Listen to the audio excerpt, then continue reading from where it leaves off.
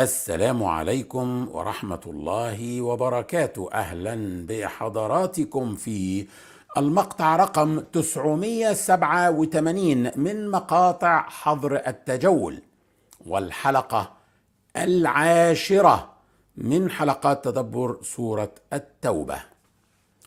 شفنا امبارح بعد انتهاء غزوة حنين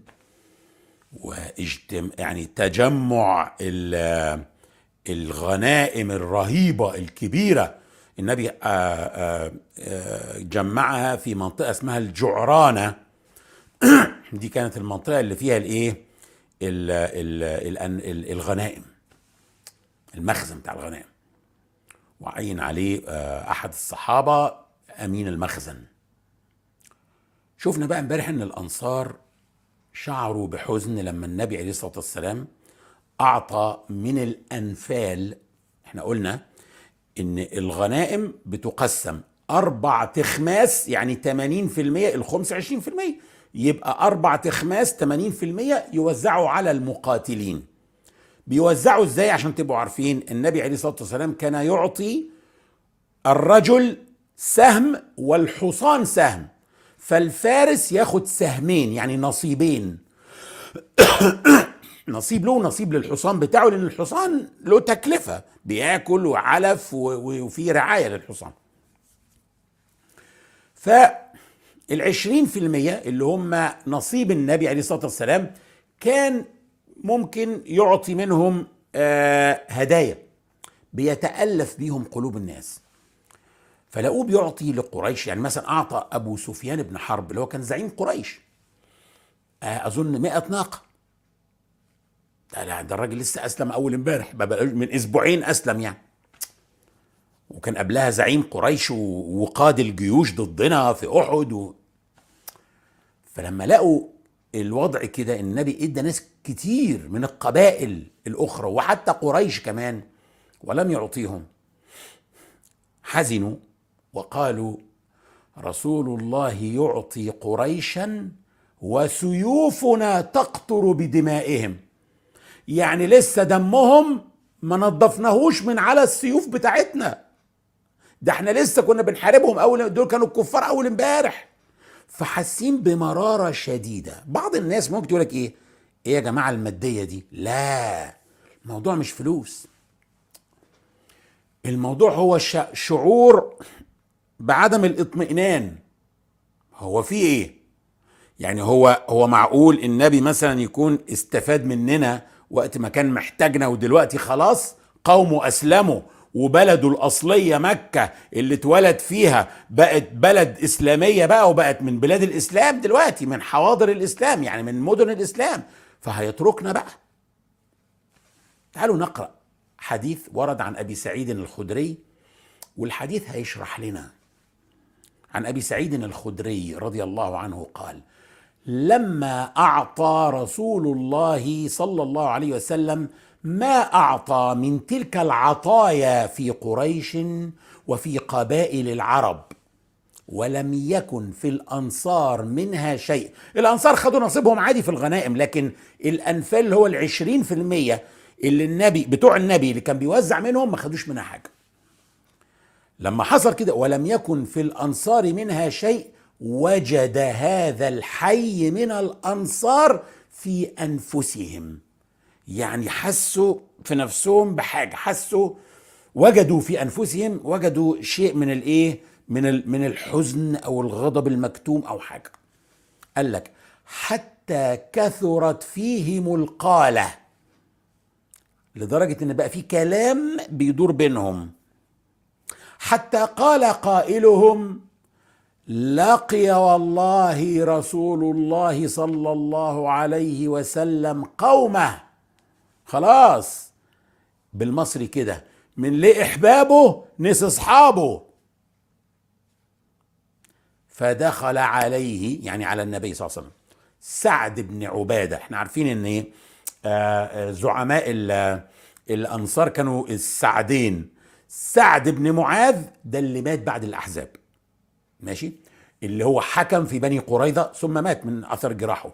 وسعد بن عبادة دخل على النبي صلى الله عليه وسلم فقال: يا رسول الله، إن هذا الحي من الأنصار قد وجدوا عليك في أنفسهم. يعني في مجموعة كده من الأنصار، اللي هم الأنصار اللي طالعين معانا في القتال، قد وجدوا عليك في أنفسهم، يعني زعلانين منك. لما صنعت في هذا الفيء، عشان اللي انت عملته في توزيع الفيء الذي أصبت، اللي هو ايه؟ نصيبك.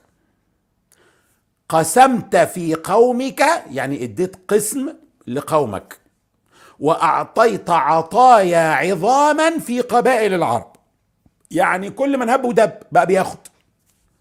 ولم يكن في هذا الحي من الأنصار منها شيء، وما اديتش ولا حاجة لولا واحد من الأنصار. فالنبي صلى الله عليه وسلم قال له، ده الزعيم خلي بالك، فأين أنت من ذلك يا سعد؟ طب ده هم الحي ده من الأنصار، طب وانت بقى يا سعد فين في القصة دي؟ يعني انت برضو حاسس بإيه؟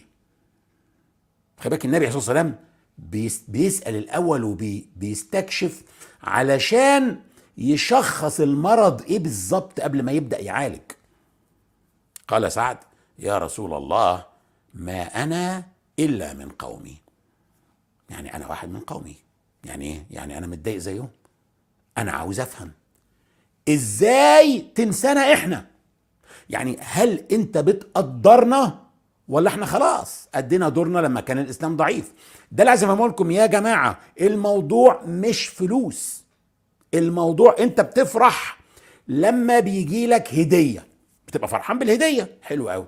طب لما يجي لك هدية من شخص عظيم تبقى فرحان بيها أكتر. وكل ما حد يخش بيتك تقول له: أنت عارف مين جاب لي ده؟ ده الوزير الفلاني، ده رئيس الوزراء الفلاني، هو اللي اداني الهدية دي. تبقى فرحان بقى. طب اشحال بقى لما يبقى النبي عليه الصلاة والسلام أشرف الخلق هو اللي مدي لك هدية، تبقى فرحان بيها. طب لما تشوفه عمال يوزع هدايا وانت ما اداكش حاجة خالص هتشعر بحزن. عشان بس ما حدش فينا يظن في الأنصار شيء وحش. الموضوع مش مادي، دول آخر ناس في الدنيا يفكروا في المادة. هو بس خايفين. هو في ايه؟ يعني احنا ما بقاش لينا لازمة دلوقتي؟ احنا للدرجة دي النبي نسينا خالص كده؟ زي كده بيقول ايه؟ واخدنا فور جرانتد، يعني خلاص. يعني طبعا ما حدش قال الكلام ده، ده كلام كان بس مخاوف بتدور جواهم. وهتشوفوا دلوقتي ان النبي ريحهم في الاخر، ومش بالفلوس وما ادهمش حاجه برضه، وبقوا اكتر ناس مستريحين. ازاي بقى؟ هنشوف. فقال النبي صلى الله عليه وسلم: فاجمع لي قومك في هذه الحظيره. حظيره يعني مكان مقفول، اجمعهم لي جوه، اجتماع مغلق. يعني واضح انكم بقى مش فاهمين حاجه. تعالوا افهمكم. انا اديت الناس كلها وانتوا بالذات ما اديتكوش حاجه ليه؟ قال: فجاء رجال من المهاجرين فتركهم فدخلوا. ساب المهاجرين يدخلوا يحضروا الاجتماع، وجاء آخرون فردهم. الناس أي حد غير المهاجرين والأنصار ما يدخلش الاجتماع ده. ده اجتماع مغلق للآباء المؤسسين. عارف يعني ايه الآباء يعني للمؤسسين اللي أسسوا المجتمع الإسلامي. إنما الناس اللي لسه داخلة أول امبارح دي لا لا لا، خليكوا برضه. يعني ده الإيه؟ الفاوندرز، الناس اللي هم اللي أسسوا دولة العدل والإحسان. اجتماع طارئ لهم أساسا مع الأنصار. وإذا حد من المهاجرين عايز يحضر أهلا وسهلا، يحضر عشان يسمع بقى برضه هو كمان إيه اللي حصل. لكن الناس الجداد ما يحضروش. طيب، فلما اجتمعوا، ده الحديث، أتى سعد بن عبادة فقال: اتكلم بقى. قد اجتمع لك هذا الحي من الأنصار يا رسول الله. اتفضل، الناس مجتمعة جوه. فدخل سيدنا محمد عليه الصلاة والسلام عليهم بقى. فأتاهم رسول الله وهم جوه كلهم في الحظيرة مقفول عليهم، اجتماع ما فيش حد سامع غيرهم. فحمد الله وأثنى عليه بما هو أهله.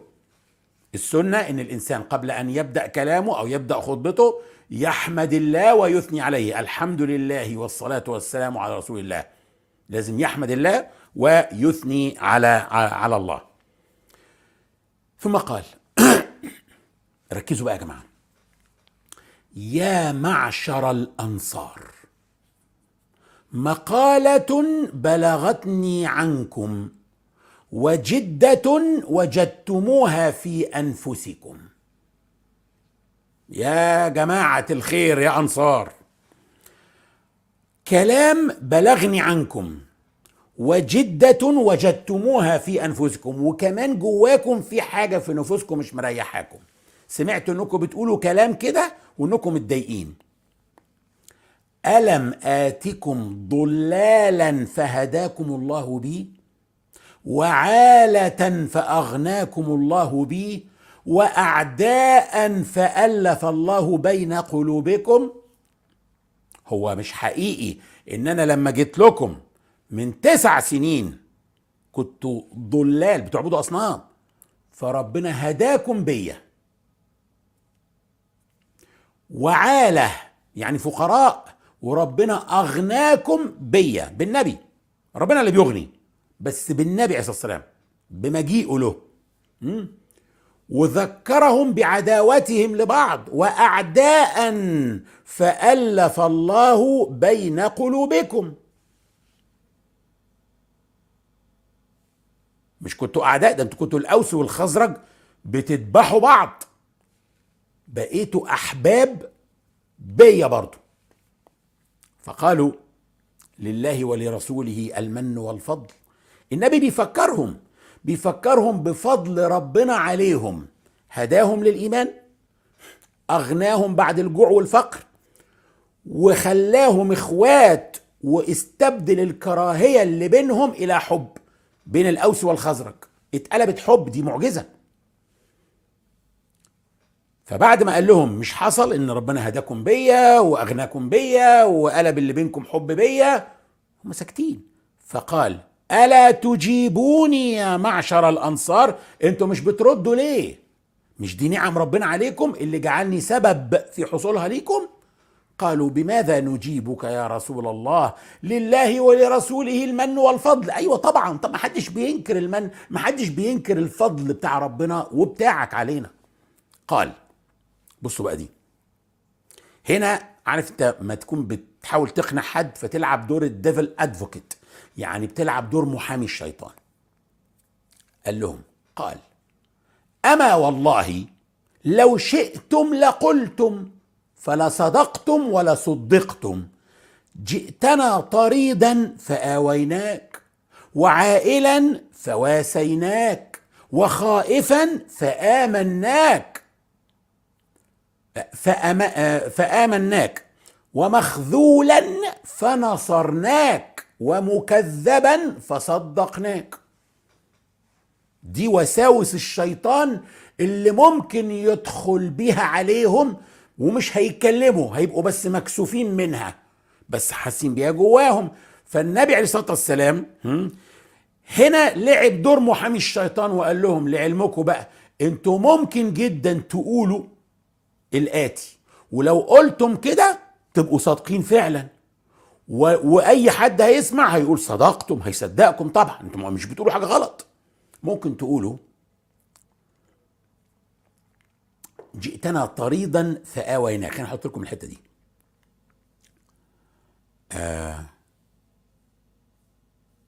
احطها بعدين. جئتنا طريدا فآويناك، يعني كنت مطرود من بلدك واحنا اللي قويناك في بلدنا، محدش يقدر ينكر. وعائلا فواسيناك، وحملك تقيل واحنا خففناه عنك. وخائفا فآمناك، كنت خائف، كنت معرض للقتل ومعرض للاغتيال في كل لحظة. قعدت مع أبو بكر 3 أيام مختفين مستخبيين جوه غار، الكل خذلك، محدش ساعدك غيرنا. ومخذولا فنصرناك. خلي بالك هم ما قالوش كده، هم لم يقولوا هذا، هو النبي بيقول لهم ده انتوا ممكن جدا تقولوا الكلام ده، يعني الشيطان ممكن يدخله جواكم، ولو قلتوه محدش يقدر ينكره. ومخذولا فنصرناك، ومكذبا فصدقناك. انت الكل خذلك واحنا اللي ساعدناك، انت الكل كذبك واحنا بس اللي صدقناك. فالنبي عليه الصلاة والسلام بيقطع الطريق على الشيطان وعلى النفس الأمارة بالسوء إنها تستغل هذا الفضل. فبيقول لهم أنا فاكر كويس جدا كل أفضلكم عليا. خلي بالك بقى، إنكار فضل الناس عليك يفتح باب شر كبير جدا. ما ينفعش تقف تقول لهم أنا ربنا هداكم بيا وخلاص، لا، وكمان تقول لهم وأنا فاكر أيضا فضلكم عليا. الاعتراف بفضل الناس ده بيغلق أبواب شر، وبيفتح أبواب التفاهم والتصالح والتسامح. لذلك أنا أرى أن الخطبة دي خطبة تاريخية تدرس المفروض في في كليات الإعلام، تدرس في فن التفاوض، تدرس في فن كسب قلوب الناس. اسمع لهم ايه بقى. أوجدتم علي يا معشر الأنصار في أنفسكم في لعاعة من الدنيا تألفت بها قوما ليسلموا ووكلتكم إلى إسلامكم. ألا ترضون يا معشر الأنصار أن يذهب الناس بالشاء والبعير وترجعون برسول الله إلى رحالكم؟ فوالذي نفس محمد بيده لما تنقلبون به خير مما ينقلبون به، ولولا الهجرة لكنت امرأ من الأنصار، ولو سلك الناس شعبا وواديا وسلكت الأنصار وشعبا وواديا لسلكت شعب الأنصار وواديها. الأنصار شعار والناس دثار. اللهم ارحم الأنصار وأبناء الأنصار وأبناء أبناء الأنصار. فبكوا حتى أخضلت لحاهم. هفهمكم بقى إيه معنى الكلام ده. أصلا الكلام ده خطير جدا، هنحلله بقى حتة حتة كده. أوجدتم علي يا معشر الأنصار في أنفسكم في لعاعة من الدنيا تألفت بها قوما ليسلموا ووكلتكم إلى إسلامكم. خلي بالك، النبي كان لسه بيقول لهم إيه؟ أنا معترف بفضلكم. أنتوا ممكن تقولوا أنت كنت مكذب وإحنا صدقناك، أنت كنت خائف وإحنا قويناك، أنت كنت مطرود وإحنا قويناك، ممكن تقولوا الكلام ده كله وتبقوا صادقين ما حدش يقدر ينكره. وبعد كده راح قلب الترابيزة عليهم وقال لهم أنتوا بقى كمان لازم تفهموا ان انا برضو من حقي ازعل لما الاقيكم بتزعلوا مني عشان لعاعة من الدنيا. يعني ايه لعاعة؟ اللعاعة يعني الفتافيت اللي بعد ما بتاكل وبتشيل طبقك في فتافيت كده حوالين الطبق، دي اللعاعة. شوية فتافيت ليس لها قيمة، شوية جمال وشوية خرفان، اديت ده كام جمل وده كام خروف. شوية فتافيت برقق بيها قلوب الناس اللي لسه أسلمت دي عشان تثبت شوية. هدية من هنا وهدية من هنا، ده اسمه تأليف القلوب، اسمهم المؤلفة قلوبهم، عشان الناس تثبت في الإسلام. يبقى اللي أنا شايفه مش ثابت في الإسلام بديله هدية، إنما أنتم وكلتكم إلى إسلامكم، عارف قوة إيمانكم. يعني انتوا المفروض تزعلوا لو اديتكم. بقى اللي في حضانة وأولى ابتدائي زيه زي اللي معاه دكتوراه، أنا وثقت في إيمانكم فلم أعطيكم. أيوة أنا فعلا لم أعطيكم لأني مش محتاج أعطيكم عشان أثبتكم على الإسلام. ألا ترضون، اسمع بقى، دي كانت اللي هم كانوا منتظرينها، هي دي اللي صلحتهم يا جماعة. ألا ترضون يا معشر الأنصار أن يذهب الناس بالشاء والبعير وترجعون برسول الله إلى رحالكم؟ ده اللي ريحهم. ليه بقى؟ الحالة النفسية. تخيل نفسك أنت من الأنصار كده، بتحب النبي جدا وانت عشت معاه الفترات الصعبة، وبعد 8 سنين بلده اتفتحت، مكة فتحت، والمهاجرين فرحانين بالنصر وفتح بلدهم تاني، هتشعر بإيه؟ بالقلق. ليه؟ الناس اللي انت بتحبهم دول خلاص رجعوا بلدهم بقى، هيسيبوك ويروحوا يعيشوا في بلدهم. روحهم في رسول الله وفي المهاجرين كمان، بيحبوهم جدا، فهم في حالة نفسية سيئة جدا. فأعلن لهم النبي انه لن يترك المدينة، هذا اعلان انه سيحكم الدولة من المدينة، والمدينة هي العاصمة. هو ده معناها. ألا ترضون يا معشر الأنصار أن يذهب الناس بالشاء والبعير، كل واحد رجع بشوية خرفان وشوية جمال، وترجعون برسول الله إلى رحالكم، أنا راجع معاكم. دي كانت القشة ده اللي خلاهم يشموا نفسهم. ربنا لما وصفهم الأنصار وصفهم ازاي في القرآن؟ قال يحبون من هاجر إليهم، ده وصفهم في القرآن. النبي عليه الصلاة والسلام بيحب مكة جدا، بلده، وهي أشرف بقاع الأرض وأقدس بقاع الأرض، وهو بيتركها من 9 سنين، الدموع في عينيه، وبيبص لمكة وبيقول والله إنك لخير أرض الله وأحب أرض الله إلي، ولولا أن أهلك أخرجوني منك ما خرجت. ومع ذلك المدينة اللي قاوته ونصرته أصبح يحبها أيضا، فبقى عنده وطنين. الوطن اللي آواه ودعمه لم ينسى له ذلك ولم يتركه، واستمر إلى أن مات في وطنه الجديد في المدينة. ثم قال، وفكرهم على فكرة، أنا مش غريب عنكم، أنا أصلا منكم، يعني أنتوا أهلي. قال لهم ولولا الهجرة لكنت امرأ من الأنصار. ليه؟ يا جماعة السيدة آمنة بنت وهب ابن وهيب من يثرب أصلا، يعني عبد المطلب جد النبي لما حب يجوز ابنه عبد الله اللي هو أبو النبي عليه الصلاة والسلام، أخذوا وراحوا إلى يثرب، ما كانش اسمها المدينة لسه، واتجوزوا أختين، آمنة بنت وهب واختها اسمها ايه، حاجه بنت وهيب، لا يعني اتجوزوا اتنين.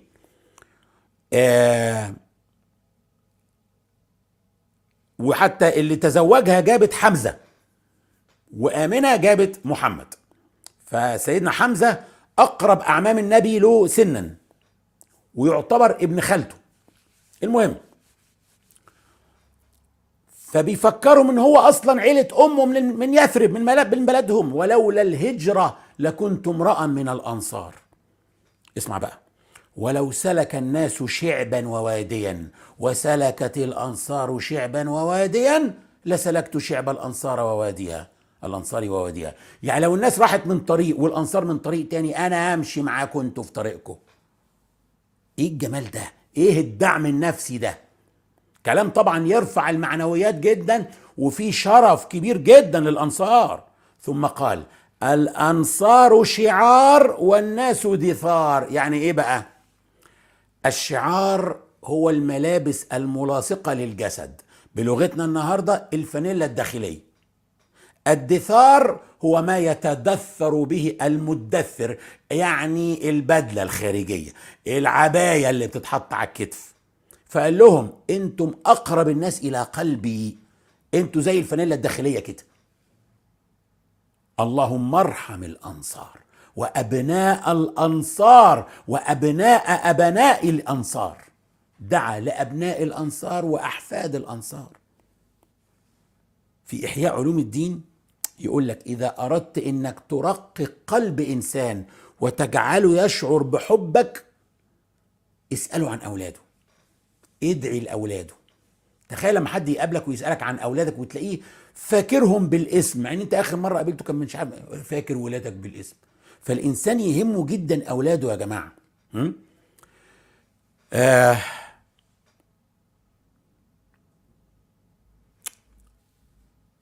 فبكى القوم حتى أخضلوا لحاهم وقالوا بكوا.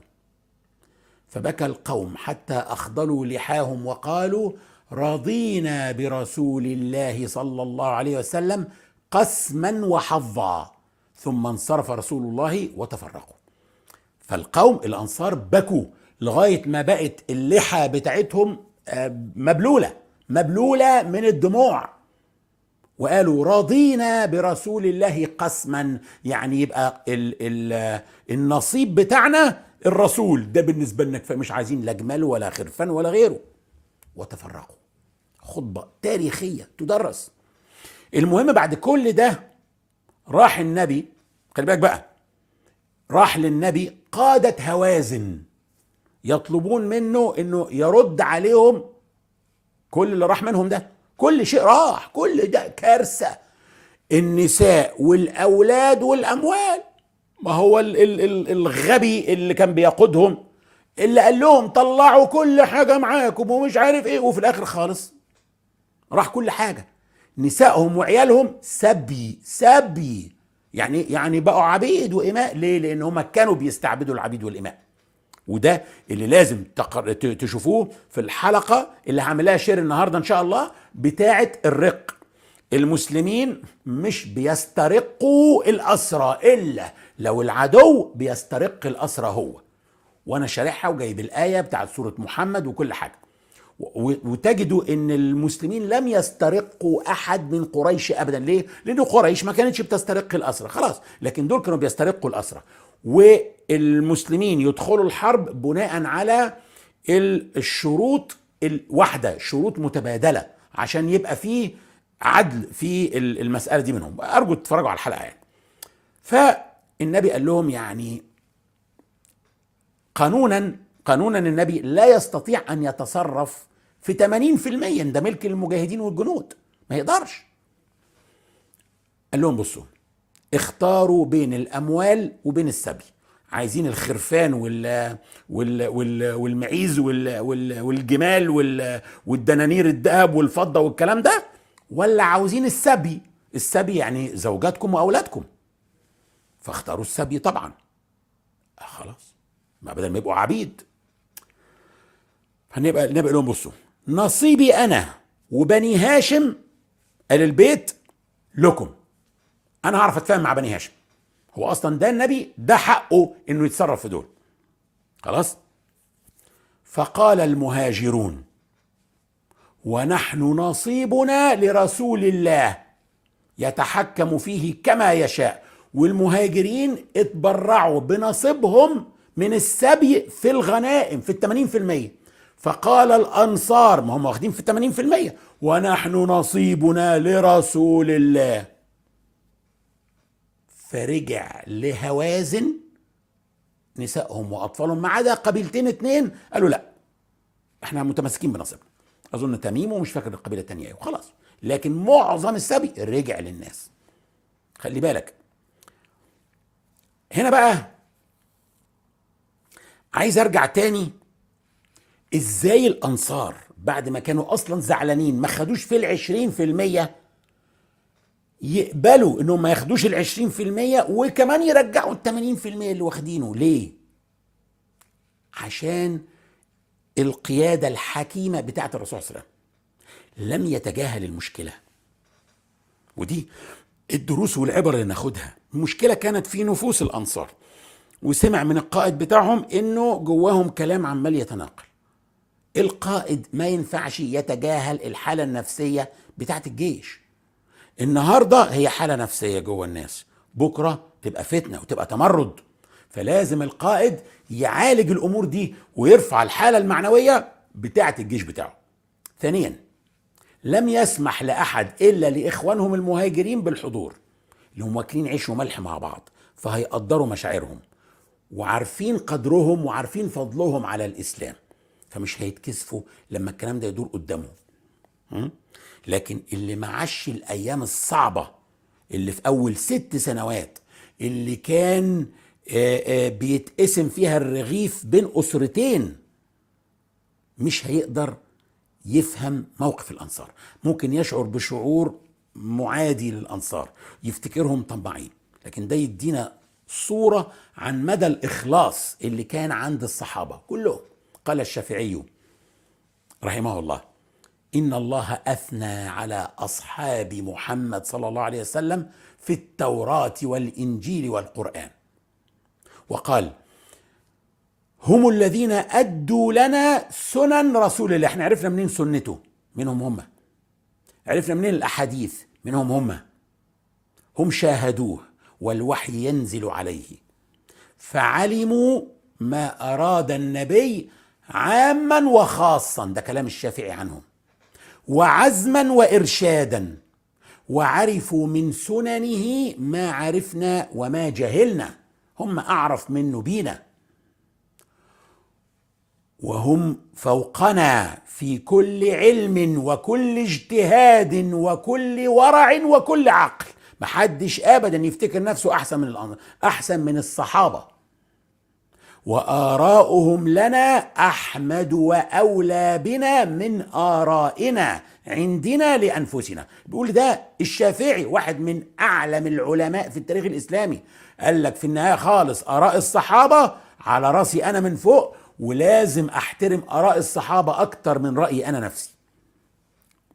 قال لك وقبل كل شيء الفضل الاكبر بقى، هم الذين اختارهم الله لصحبة خاتم النبيين.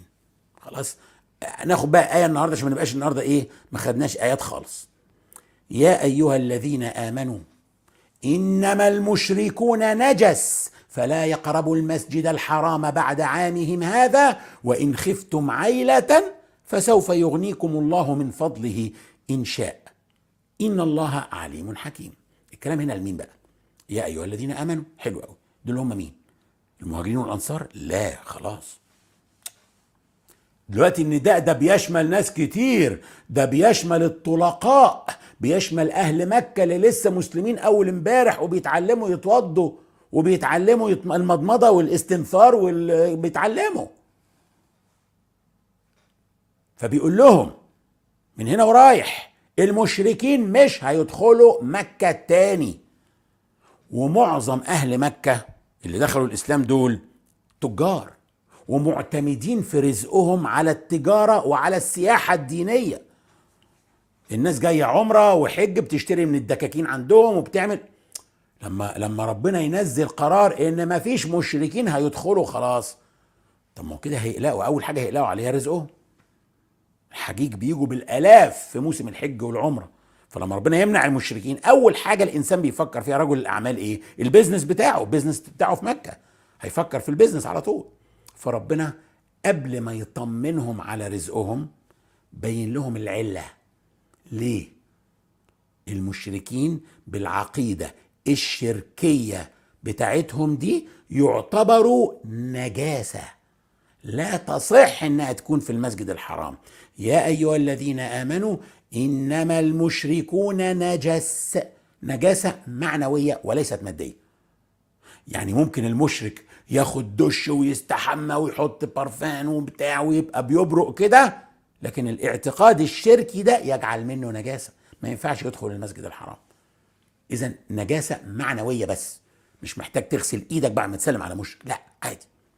فلا يقربوا المسجد الحرام بعد عامهم هذا. ما قالش فلا يدخلوا المسجد الحرام، لا، فلا يقربوا المسجد الحرام، يعني مكة كلها مش هيدخلوها، مش بس المسجد، مكة كلها. طب خايفين احنا بقى على البيزنس، قال لهم وإن خفتم عيلة فسوف يغنيكم الله من فضله إن شاء إن الله عليم حكيم. طبعا البيزنس ممكن يتأثر، ورجل الأعمال وأي إنسان متعود على مصادر دخل معينة لما يجد إن المصادر دي اتقفلت هيقلق. واحد عنده مطعم وبيقدم خمور، وواحد عنده فندق فاتح فيه ملهى ليلي وبيقدم خمور، عشان ينزل له قانون فجأة بيع الخمور من النهاردة توقف، الملاهي الليلية تغلق، هيقلق. بس هو هيقفل، هيمتثل لهذا ابتغاء مرضات الله، بس محتاج كمان يتوكل على الله. فربنا بيقول له وإن خفتم عيلة، يعني ان يبقى عندكم حمل مادي او عبء مادي، انكم يقول لك متزوج ويعول، يعني عنده اعباء مالية. وإن خفتم عيلة فسوف يغنيكم الله من فضله إن شاء. ربنا هيغنيكم، توكلوا عليه، بس مش أكيد كمان، إن شاء. يعني إذا ربنا شاء إن يعوض عليكم هيعوض عليكم، بس ممكن ما يعوضش برضه. يتوقف على إيه بقى؟ إن الله عليم حكيم، عليم بمصلحتكم ومصلحة الإسلام. مش بالضرورة الفلوس والغنى يكون خير علشانك. يعني لو الفلوس والغنى هتخلي حد من عيالك يشرب مخدرات ويدمن، انت هتتمنى انك ما كانتش جات اصلا، وانك كنت عشت على قدك. مين اللي يعلم الغيب؟ الله سبحانه وتعالى. عشان كده ربنا بيقول ايه؟ وإن خفتم عيلة فسوف يغنيكم الله من فضله إن شاء. طب ده متوقف على ايه؟ إن الله عليم حكيم. هو الحكيم الذي يعلم ما في صالحكم، فإن كان يعلم أن في صالحكم أن يغنيكم فسيغنيكم. ونتوقف هنا الليلة. اللهم إنا نسألك حبك وحب من يحبك وحب كل عمل يقربنا إلى حبك. اللهم ما رزقتنا ما نحب فاجعله قوة لنا فيما تحب، وما زويت عنا مما نحب فاجعله فراغا لنا فيما تحب. اللهم اجعل حبك أحب إلينا من أهلنا وأموالنا ومن الماء البارد على الظمأ. اللهم حببنا إليك وإلى ملائكتك وأنبيائك ورسلك وعبادك الصالحين، واجعلنا ممن يحبك ويحب ملائكتك وأنبيائك ورسلك وعبادك الصالحين. اللهم أحيي قلوبنا بحبك واجعلنا لك كما تحب. اللهم اجعلنا نحبك بكل قلوبنا ونرضيك بكل أجسادنا. اللهم اجعل حبنا كله لك وسعينا كله في مرضاتك. اللهم اجعل القرآن الكريم ربيع قلوبنا ونور صدورنا وجلاء أحزاننا وذهاب همومنا وغمومنا ومغفرة ذنوبنا. أسأل الله العلي العظيم أن يجعل هذا التدبر في ميزان حسناتي وحسناتكم جميعا. اللهم فاطر السماوات والأرض عالم الغيب والشهادة، أنت تحكم بين عبادك فيما كانوا فيه يختلفون، فبحق كل حرف في كتابك تلوناه أو تدبرناه اكفنا وأهلينا وإخواننا وأخواتنا شر كل من يكيد لنا ولهم، واحفظنا وإياهم من شرورهم، ونجعلك اللهم في نحورهم، فأنت الوكيل ولا حول ولا قوة إلا بك. اللهم بحق كل حرف في كتابك تلوناه أو تدبرناه أيد بنصرك المرابطين في الأرض المباركة فلسطين. اللهم سدد رميهم وخيب رمي عدوهم وتقبل شهداءهم وانصرهم في جهادهم، وكن مع إخواننا في تركستان الشرقية وفي الشام وفي كشمير وفي الهند، وانصر من نصرهم واخذل من خذلهم، وطهر المسجد الأقصى من الدنس فإنهم لا يعجزونك، واكتب لنا يا ربنا ختم القرآن فيه.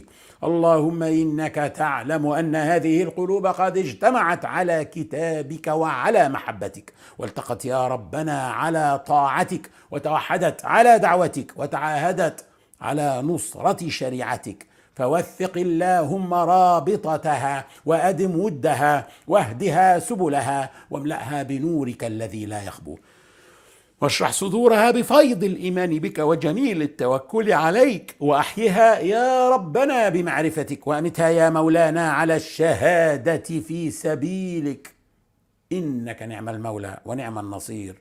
وصل اللهم وسلم على محمد وعلى آله وصحبه ومن تبع هداه، والسلام عليكم ورحمة الله. ونراكم غدا بإذن الله في نفس هذا الموعد إن كنا من أهل الدنيا.